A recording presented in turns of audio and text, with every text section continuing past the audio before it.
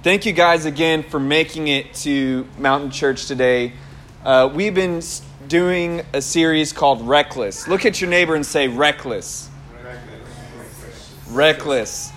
It's been a very fun series. We've been talking about how faith is so much more than just the pretty little faith prayers that we make. It's so much more than just believing.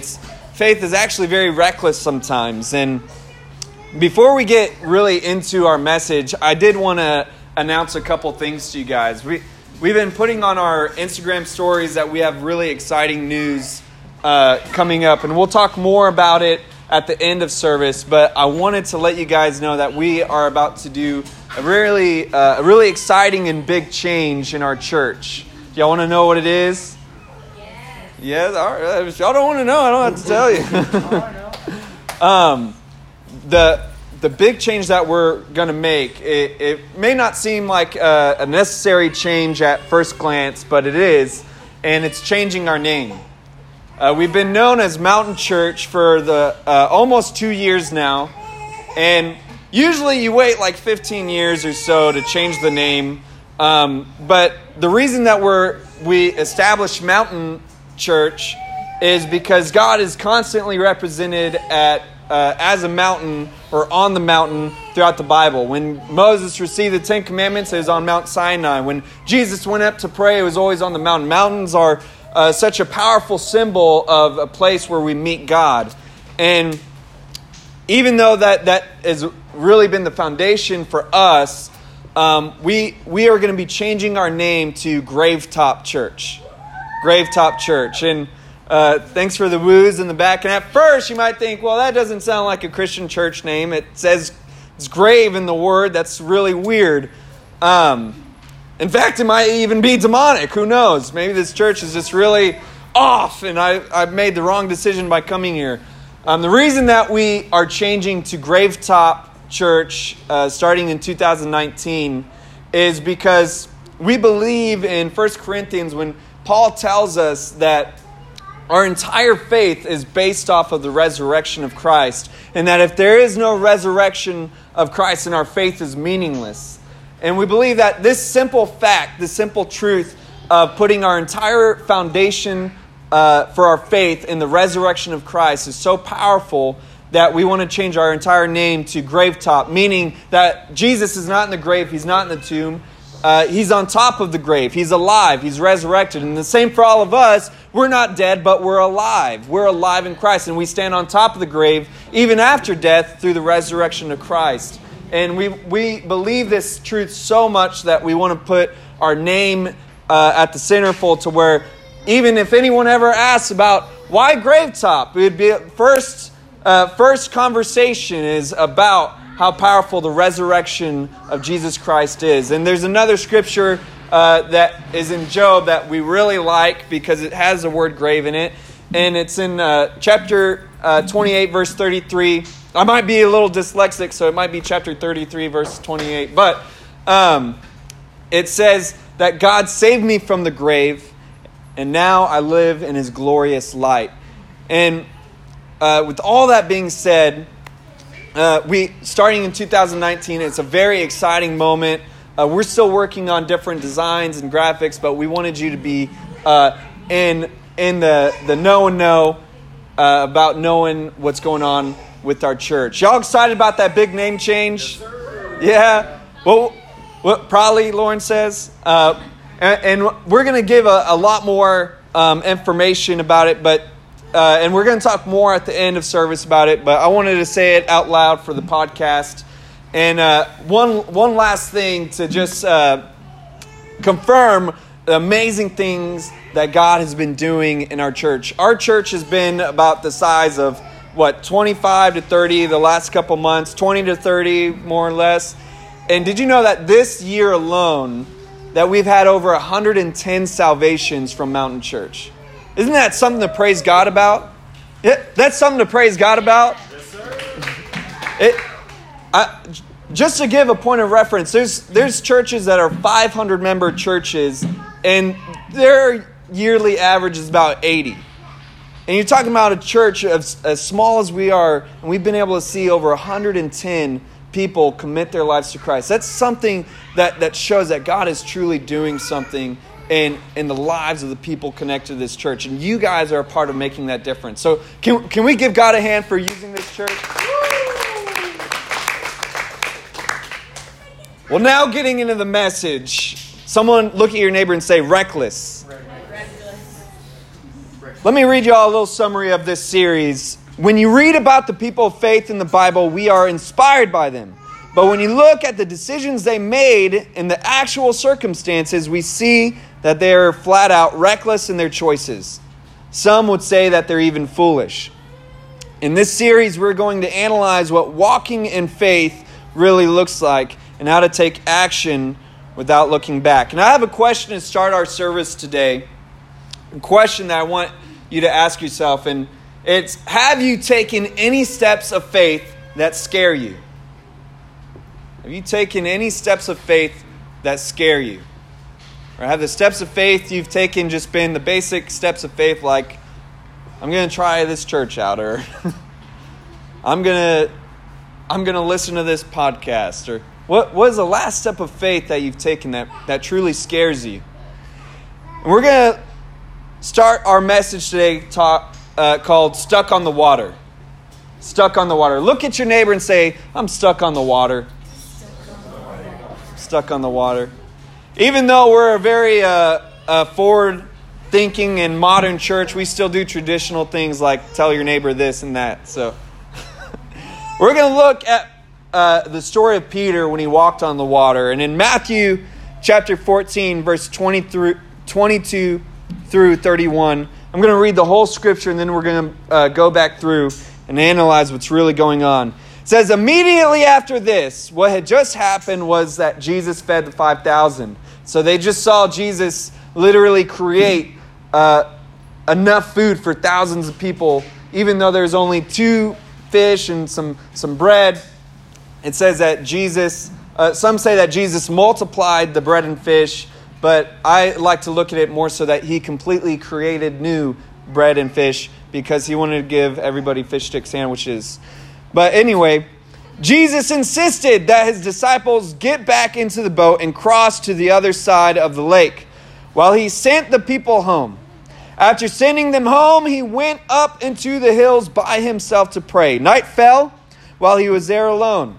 Meanwhile, someone say meanwhile, the disciples were in trouble far away from land, for a strong wind had risen, and they were fighting heavy waves. About 3 o'clock in the morning, Jesus came toward them, walking on the water. When the disciples saw him walking on the water, they were terrified. In their fear, they cried out, "It's a ghost!" Or maybe a phantom, who knows? But Jesus spoke to them at once. "Don't be afraid," he said. "Take courage, I am here." Then Peter called to him, "Lord, if it's really you, tell me to come to you walking on the water." Very strange request. "Yes, come," Jesus said. So Peter went over the side of the boat and walked on the water toward Jesus. But when he saw the strong wind and the waves, he was terrified and began to sink. "Save me, Lord," he shouted. Jesus immediately reached out and grabbed him. "You have so little faith," Jesus said. "Why did you doubt me?" So this is a really popular story in the Bible. Peter walking on the water, and there's hundreds and thousands and millions of messages that have been preached about this specific scripture. But I hope that today that it's something that gives you a different perspective than even maybe what you've heard before. I really hope that it's something that deepens your faith, that's meaningful for you. And we're going to break down this scripture today. We're going to look at 3 different segments of this scripture and look at what deeper truths might be hidden here in what may seem like an obvious story. We're going to see what might be actually obscure. And so the first point we're going to look at is far from land. Look at your neighbor and say, far from land. Far from land. Far from land. In verses 22 through 24, it says, immediately after this, Jesus insisted that his disciples get back into the boat and cross to the other side of the lake while he sent the people home. What's so interesting about this is we think that the faith started when Peter walked on the water. We look at that as like, oh, that's the faith moment when Peter starts walking on the water. But I believe that it's right here that faith is initiated. It's right here because Jesus tells the disciples to go without him. Who are the disciples following? Jesus. The moment that Jesus first called the disciples, he said, come and follow me. And now Jesus is telling them to go on without him. He said, I'll catch up with you. I've always been so flabbergasted by this statement. How is Jesus going to find them? You're not talking about like, I'll call you and see where you're at. He's telling them to go across the lake to where you do not see land anymore. Like to where you go across and I'll meet you on the other side. How's Jesus supposed to get there? How is he supposed to find them? Wouldn't you have some questions like that if I told you, hey, just start walking across the highway and I'll find you? Think about that. The first thing you would think is, well, how in the world are you going to find me? Where are you going to look? How are you going to search for me? And so this moment where Jesus says, hey, why don't you guys just go on? I'll catch up with you. There's a faith that is required from the disciples to believe that somehow, some way, Jesus is going to get back to them. Because they've already left their entire lives and all of their livelihood to follow Jesus. And so if Jesus just never finds them, they just get lost and Jesus just never gets to them, then everything that they've left up to this point would be meaningless. It would have all been for nothing. But they're willing to just trust God and trust Jesus that he is going to get to them. Even though Jesus is saying, go away from me right now. Y'all feel what I'm saying? And what this shows is that real faith is actually simple obedience. A lot of times we think that faith is like seeing a miracle right away. Like I have the faith to see the dead rise. I have the faith to pray for someone and them start walking. I have the faith to pray for a lottery ticket to win and it will happen. That's what we envision faith to be, to see a miracle. But here we see that real faith is just really being obedient to what you believe God is telling you to do. And each individual here has moments where they felt like God told them to do something, not necessarily glorious, like going across the lake. That doesn't seem that fantastic. But you feel like God just told you to do something almost really simple, but it's still intimidating. See, that's where faith begins. It doesn't start at a huge monument. It starts with just a little seed. Y'all dig what I'm saying? And it goes on to say that after sending them home, he went up into the hills by himself to pray. Night fell while he was there alone, and meanwhile the disciples were in trouble far away from land. For a strong wind had risen, and they were fighting heavy waves. See, it's the moment that you are far away from the land. What is the land? It's a place of comfortability. It's a place where you know what's happening. You know how the land is not going to move. It's not like an ocean that goes up and down. The land is going to stay the same. See, the land represents that comfortable spot of what you're used to. And it's a moment that I feel like right here in this moment, the moment that everything just went from like kind of like nervous to horrible, where the storm came, is the moment that they couldn't see the land anymore. It's like that one moment, have you ever had a week or a day where you're like, man, the worst thing that could possibly happen now is this. I always think when I'm driving on the highway, whenever I'm driving like right next to an 18-wheeler, and my wife hates it when I say this out loud, and I think, man, that would just really suck if that tire blew out. That tire that's like as tall as the car, and you just look over like, man, that would just... that would probably do some damage to us right now. That would be horrible. That would be the worst time ever for it to blow out. And I guess I shouldn't say that out loud with my wife in the car because she gets really scared when I say stuff like that. But it's the comfortability that you're used to is when the storms come. It's not at the beginning where you can still turn back. I feel like if they could have still saw the land, they'd be like, all right, let's just go back and we'll wait for Jesus over here. We'll just go back and tell Jesus, hey, it got way too crazy out there. We couldn't go on. We're going to just wait for you to finish up. But there's a moment where they couldn't turn back. They didn't know which way was what. And that's what faith really does to us. When you make that simple step of obedience, and you're like, all right, well, imagine that this can just be a rainbow that makes this trip meaningful and pretty, and I'm going to see the sunset as we go, and it's going to be just like, oh, good thing we just did this. It all worked out. It was beautiful. No, in fact, everything bad happens, and you go back thinking like, oh my gosh, why did I do this? And it's the moment you think, and that's when the worst time for something happens. But perhaps when those storms come and you think this is just horrible, what if it's your past experiences that prepared you for the storm that you're going through in that point? Because remember, these disciples, they're fishermen. They're experienced fishermen. This isn't their first time at sea. And with their experience, I believe it's that very reason why they were afloat as long as they were. Because it says that the storm was so bad that they were terrified. I mean, that's like your first time driving on the highway, you've been a little scared, right? When you first got your license, you're like, okay, like, all right.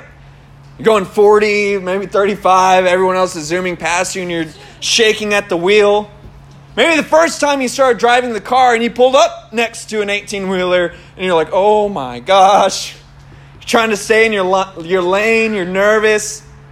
But after you had some experience on the road, you're zooming past everybody. You're cutting 18-wheelers off. You don't care. Your experience prepares you for the road. And see, what if right here, what if God knew that storm was going to come, but the reason he said, hey, you guys are going to be able to make it, was because he knew their experience on the water was going to help them stay afloat long enough. What if the moment that you feel like, I can't do this anymore, everybody else would have said that 10 years ago. They would have given up a long time before you would have given up. But because of your experience, God says, no, he's got this. She's got this. Maybe, just maybe, God will use your past to prepare you for your future. Just maybe. And what's so interesting about this verse is that they felt so alone. They're crying out, thinking, God, why did you leave us out here? Jesus, why aren't you here? What's so interesting about that part of the story, hoping that Jesus would just show up already, it says that Jesus went up to the mountain to pray. Who do you think Jesus was praying for? The disciples. He's constantly praying for the disciples. Every time he went up to the mountain, he was praying for the disciples. So what that shows us is that God is preparing to rescue you. You just can't see it. God has He's already knows it. He's preparing and getting everything ready for that rescue. And even though you feel like in the moment you can't see anything going on and it feels like you're just alone, God's over there praying up a helicopter to come save you. Y'all dig what I'm saying? There's not ever a moment where God's like, oh shoot, I forgot about them on the water. I thought I just had extra time to come up and take a nap on the mountain. No, it says like almost before every miracle, Jesus goes up to pray to prepare for those miracles. Did y'all notice that in the New Testament? every time a big miracle happens, it said that Jesus just got done praying. So he's literally preparing, getting ready to walk on the water to them in a supernatural way. Let's go to the next point. If it's really you. Someone say, if it's really you. About 3 o'clock in the morning, Jesus came toward them, walking on the water. Just right there. 3 o'clock in the morning. You know when that is? That's just before daybreak. That's in the last hour of the night. And see, I feel like God does that a lot. The very last possible moment he shows up. You ever felt like that? You know, there's a story. I knew a young girl back in high school, and she had taken a bunch of pills to kill herself. And there's a moment right before it was past the point of being too late where she told me that she had a vision of Jesus coming to her, telling her that she loved him, that he loved her, that he didn't want her to die, that her life was meaningful. And even though anyone could say, well, you take that many pills, you'll see anything. It was at that moment of time where she decided to go and tell her family what she had done. And they took her to the hospital and they were able to save her life. And I think that it's so meaningful to know that even at the last moments, Jesus will show up and say, hey, it's going to be all right. Jesus will come in. And even though we sometimes ruin our own lives by our own decisions, Jesus still comes and says, hey, you don't have to do this. I'm here with you. Even though you felt like I wasn't, I was here. And God shows up not only in the last moment, but in a way that we really don't expect. Walking on the water, no one expected that. Maybe like a cruise ship, like that's what we want, is God to just show up on a cruise ship and say, hey, grab this line, we'll tug you into the shore. But Jesus just shows up walking on the water. Think about, how is that going to help, first off? Hey, don't worry, guys, I'm going to get in the boat that's going down with y'all. How is that going to change anything? He comes in a way that we really don't expect. And maybe there's times where we expect God to come down on a cloud and just show us, like, here I am, child.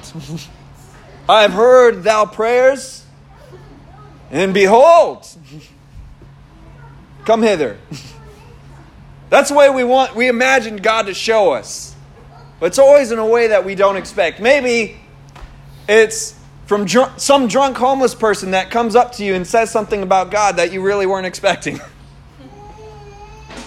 Maybe it's through a text of someone that usually annoys you, but this one text they send to you actually encourages you. Whatever it is, it's usually in a way that we don't expect, and it's usually in a moment that we feel like, all right, there's no going back. It's all over. It's that last moment. Goes on and says, when the disciples saw him walking on the water, they were terrified. In their fear, they cried out, it's a ghost. I said maybe it's a phantom earlier because Danny Phantom, he's a phantom. But Jesus spoke to them at once. Don't be afraid, he said. Take courage. I am here. You know, we become so used to the storms that our fears and doubts often reject the first sign of God showing up. The moment that God shows up, we think it's another curse. It's like just that simple analogy I gave a second ago, that maybe God will use a drunk homeless person to come up to you to show you his goodness. But the first thought you have of a drunk homeless person coming up is like, oh, crap. He's about to ask me for money. Oh, man, I don't want to talk to this person right now. See, we often take those first signs of something good and imagine it to be bad. We're just pessimistic people, aren't we? Maybe even just being invited to church for the first time. You're like, oh, I really don't want to keep that obligation. But then you show up anyway and you realize what you thought was an annoying curse was actually an amazing blessing. Think, man, I'm so glad I showed up today. Even though you were annoyed with the person that invited you. Y'all dig what I'm saying? We're so ready to be negative about every little thing that comes up that we miss out on what's truly good in front of us. And this call that they make, is that you? Is it really you? That's really what we're all asked. This part where it says, then Peter called to him, Lord, if it's really you, tell me to come to you walking on the water. We all doubt God's original call for our life. We constantly think back. The moment we're going through the storms, we forget when Jesus first told us to go out. We call out to God, God, did you really tell me to do this? You start thinking about the times you ever have those moments where you knew in your heart that God had really spoken to you. You knew that God had really touched your heart. But then a couple months later, a couple years later, you look back and think, man, that was just my emotions. I was wrong. That was just my own ambition. I just felt guilty. That's why I felt that way. That's why I thought that. And you start doubting God's original call over your life. Start doubting His original love that He showed you. And you start doubting what He has already said to you. And you say, guys, was that really you? And those doubts and those fears convince you that something that was miraculous at the beginning was something just ordinary. Do you know that's always been the devil's tricks? To convince us that something special was really just ordinary. We see it in Egypt.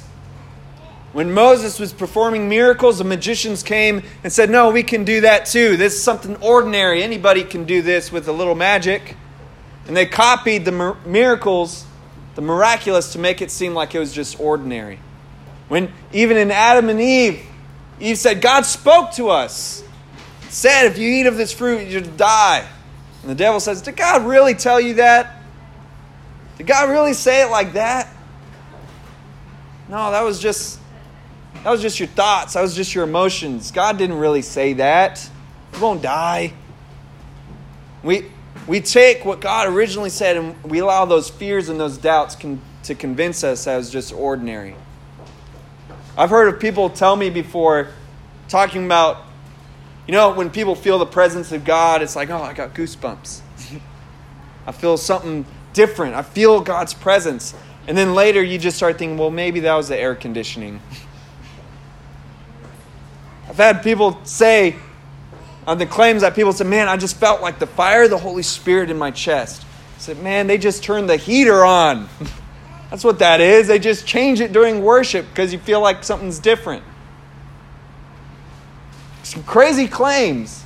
And then you start doubting yourself, like, man, did they really do that? Maybe I was just extra emotional that day. Doubting what God has really done. This part where it says, Peter tells them, Lord, if it's really you, tell me to come to you walking on the water. This is a really reckless thing. It's a really dumb thing. Really think about it. A storm is going on. All the disciples are trying to pull their weight and holding the mast and doing all boat things. Go to the bow. Go to the stern of the boat. I don't know boating terms. Drop anchor. They're shouting all kinds of stuff, and Peter just stops for a second, sees Jesus, hears him, and everyone is like, freaking out, but still working. And Peter, as foolish and reckless and dumb as he is for his faith, he says, Jesus, is that really you? You know what, Jesus, if that's you, tell me to come out on the water. I tell you, Thomas right now is like, idiot. The disciples are like, man, what is he doing? Tell Jesus to stop all this. Don't tell him, you don't need to go out to him on the water. And all the other disciples, they're just looking at Peter like, why would you want to do that right now? With this storm going on. Why don't you wait till the storm passes over and then you can try to walk on water or whatever. But what Peter shows us is that faith beckons greater faith. The faith that originally was obeyed when Jesus said, go out on the water. Go out on the water.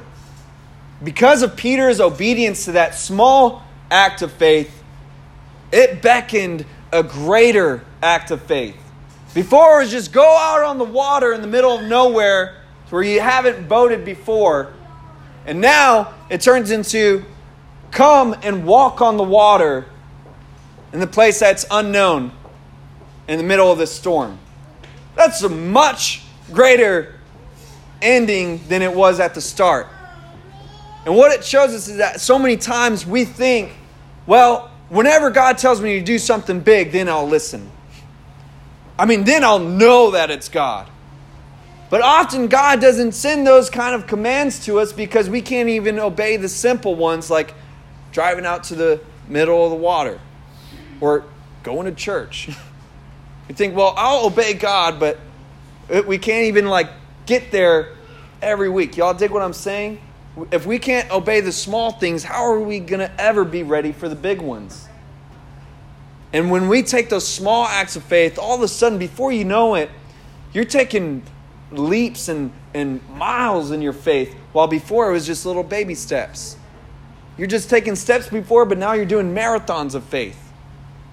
Faith starts at giving on an impulse of yourself. You ever have a moment of faith where you felt like you had something and you felt compelled to give it to somebody else? I remember the first time God told me to give someone something. It was me and my wife's bed. We had just gotten married. I really felt like God told us to give our bed away to this person.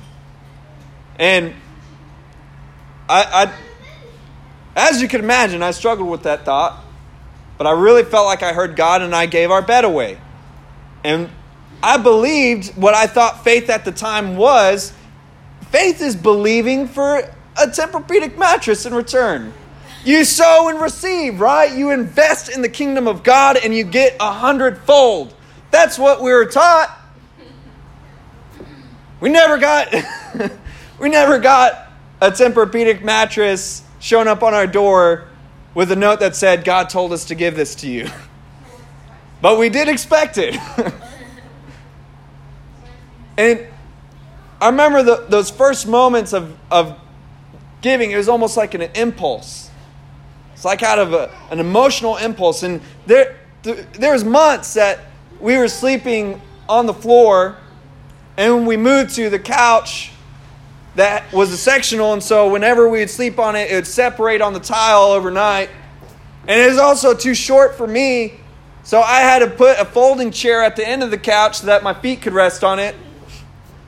And at those moments, I thought the same thing as these disciples. God, did you really tell me to do that? No, I just feel foolish. I feel like I made a reckless decision out of impulse. And see, that's what those first steps of faith feel like. Impulse. But then as you take those steps on impulse, then they become planned out steps of faith. Here now we see Peter saying he's planning a distant walk to Jesus. He's saying Jesus isn't the one having to initiate the faith anymore. The creativity and the free will of Peter is saying, God, I could see this possible through you. And he doesn't need to be told what to do every second. All of a sudden he's told, he gives the request of faith, and God says, yes, let it be so. Your faith develops as you practice it. Y'all dig what I'm saying? Someone say walking on the water. This is the last point. Yes, come, Jesus said. So Peter went over the side of the boat and walked on the water towards Jesus. But when he saw the strong wind and the waves, he was terrified and began to sink. I think this part is so interesting because we see that Peter starts his walk of faith. He starts this walk. And I feel like this is so powerful in so many different ways. We can look at this walk that he's taking so many different ways. You can look at it as a step of faith, of something that you're believing for within your faith. You could also look at it as your whole faith in general in God. Often we start walking towards God, and there's a moment where all the winds and waves start to beat against us. And it's this moment that we're stuck in the middle. I think that's the hardest part of life, is being stuck in the middle. Where he's in a part of the water where he's walked away from the boat so much that he couldn't just jump back in. And he's also not where Jesus is at. He's in the middle, alone, with no lifeline, no help. And a lot of people think that he starts to sink because he lost sight of Jesus. He stopped looking at Jesus. That's why he started to sink. He started looking at the winds and the waves. And he lost sight of Jesus. I think that's all bogus. Because I bet you the whole time he wasn't even looking at Jesus. Imagine if you were walking on the water, what would you be looking at? You'd be looking, oh my God! Mom, look! You'd be looking all around you. Remember, there's a storm going on so great that these experienced fishermen are believing that they're going to drown and die in this water because the boat is about to capsize. And so this dude is walking in the midst of a storm. It's not like all of a sudden there's a clear path of flat water with no wind against it. You're talking about water and waves are crashing into him. Wind is blowing against him. I mean, you ever stand with a strong gust of wind? What is your face like? Whoa! You're like feeling I wonder if this wind can blow me back. I believe that Peter the whole time was looking at the crazy waves. He was looking at how powerful the wind was. He was looking at his feet thinking, oh my gosh. And I bet there was a point where he wasn't even looking at Jesus from the moment he started walking on the water. And the point that he began to sink was the moment that he stopped walking. It wasn't the moment that he stopped looking at Jesus, like I said. I think it was the moment that he stopped walking. Because there's so many of us that we're walking this line of faith, and there's a point where we start doubting and start looking at how powerful this wind is, how crazy these waves are, and we're walking at one point, but then we stop thinking, I don't know if I could keep walking. Do you ever think that? I don't know if I can really keep going like this. Man, have I had some moments like that. I know you guys have. Whether it's just life, work, family, church, your faith in general. You don't even know how to utter words in your prayer because you're so stressed out. You don't know what to do with yourself. There's a moment where you just kind of give up and you stop walking. And you think, God, you're going to have to do something right now, and I'm not moving anymore until you do. We think like that. God, if this is really you here, then you're going to have to step in like now. I'm not moving anymore. Maybe you just get so terrified, you become stagnant in your career, in your life, in your faith. You totally zone out with your kids, with your family, with your parents. And you just start coasting because you're just waiting for something glorious to happen to you because you feel like it should have happened already. You ever feel like that at work? You start to hate your job so much that you just go into autopilot. You're not really trying anymore at work. You're just trying to get through the day, and then all of a sudden days turn into weeks, and weeks turn into months, and you look back and think, man, nothing has changed still. and you're hoping and praying that somehow a miracle job would fall at your feet, and you're praying, God, will you just send me a better job, a different kind of life than this? I don't want to do this forever. And you wait and you wait and you wait. Nothing happens. I feel like this is what it was for Peter at this moment, where he stopped walking, where he stopped trying, and he started doubting where he was in life because he couldn't see the boat anymore. Bet he couldn't even see Jesus with all those winds and waves. And he thought, man, this was a giant mistake. I don't even know where Jesus is. What if it was really just a ghost? Bet he had thoughts like that. Man, this wasn't really Jesus. I can't believe I listened to a ghoul, a ghost on the water. I'm an idiot. And that is when he started to sink. And this part right here where it says that the winds and waves, you know, a lot of times we think that they were just happening around him. But if you've ever been to the beach, waves pound against you, right? When you ever go when you're a kid and you try to jump the wave or something, or you either jump the wave or you see how heavy it's going to be when it crashes over you. You know that once that wave hits you, no matter what, it's going to take you somewhere. Because it's so powerful, it's so strong. And we think that Peter only sees the wind and the waves. You got to understand, these waves are beating against him. This wind is rushing over him. I bet he's losing his balance standing on 2 feet. He feels everything. He's not just looking at everything going on. And that's what it's like for us. That's what it's like for you. You feel every wave hitting you.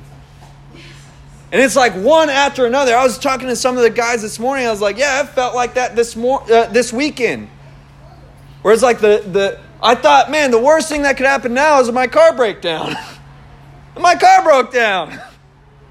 It's like at those moments where you feel everything, and something that was just a normal experience before as a kid with the wave hitting you, all of a sudden becomes a life just beating against you, not letting up. Before it was something that almost you could do any other day, but now it's something that's drowning you. That's what these waves and winds are really like. And this part is where we're going to end. "Save me, Lord," he shouted. Jesus immediately reached out and grabbed him. "You have so little faith," Jesus said. "Why did you doubt me?" I've heard so many preachings talk about this part, about how we need to just keep believing. That's why Peter, John, he doubted the Lord. I don't know why every church I've been to sounds like a country accent, but that's what we've been taught, is that this is a part where Peter just simply doubted Jesus. Well, I don't think Jesus was talking like that. "Why did you doubt me?" I don't think it was like that. Peter's doubt wasn't that he couldn't continue to walk on water. It was the doubt of Jesus saving him once he sank. There's a point where he thought as he was sinking, God's not going to pull me out of this. That was his doubt. He had plenty of faith. He freaking walked on water. Peter's filled with faith. He did some of the most reckless things we've ever seen in the Bible. You know how strong Peter's faith is? That when he was martyred and they were going to crucify him, he said, "Crucify me upside down. I don't want to even die like Jesus died because he's so great." What a lunatic. I think at that point, any one of us would have just been fine being crucified normal. At all. Peter is so crazy in his faith, so ridiculous, it says, no. Crucify me upside down. I don't care. Right here, it's not that Peter doubts the power of Jesus. It's the fact that he doubts Jesus' willingness to save him. And when Jesus says, "Why did you doubt me?" it wasn't Why did you doubt me giving you the ability to walk on water? He didn't doubt that. He walked on the water. It was more like a question of, did you really think I was going to let you down? Why would you doubt me like that? Did you really think I wasn't going to help you? Why would you think that? And I think Jesus was saying it just in the same way, like a laugh. Like, you really think I was going to let you drown like that? Of course not, man. I got your back. You ever have a moment like that with someone close to you, a family member, and you tell them, man, I didn't think you were going to help me. Are you serious? You really think I would let you go out like that? You call someone and you're like, man, I'm using a lot of car references. My car broke down, man. I don't know who else to call. And then they're like, oh, man, I'll be right there. And you think, man, I didn't think anyone would come. And they say, man, are you kidding me? You really don't think that I would show up for you? That's what Jesus is saying. You really think I would just let you drown?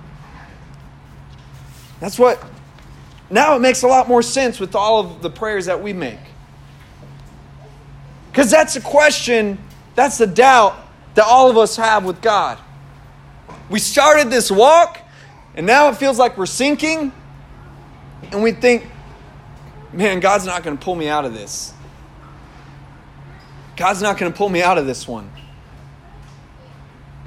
And Jesus is telling you today, do you really think that I would be willing to die for you on the cross, but I wouldn't be willing to save you from this situation? That I would love you that much, but I wouldn't step in for this? Why would you doubt me like that? And I want everyone here to bow your heads and close your eyes. And if you're here today, and that's been the question, the thought in your mind about God,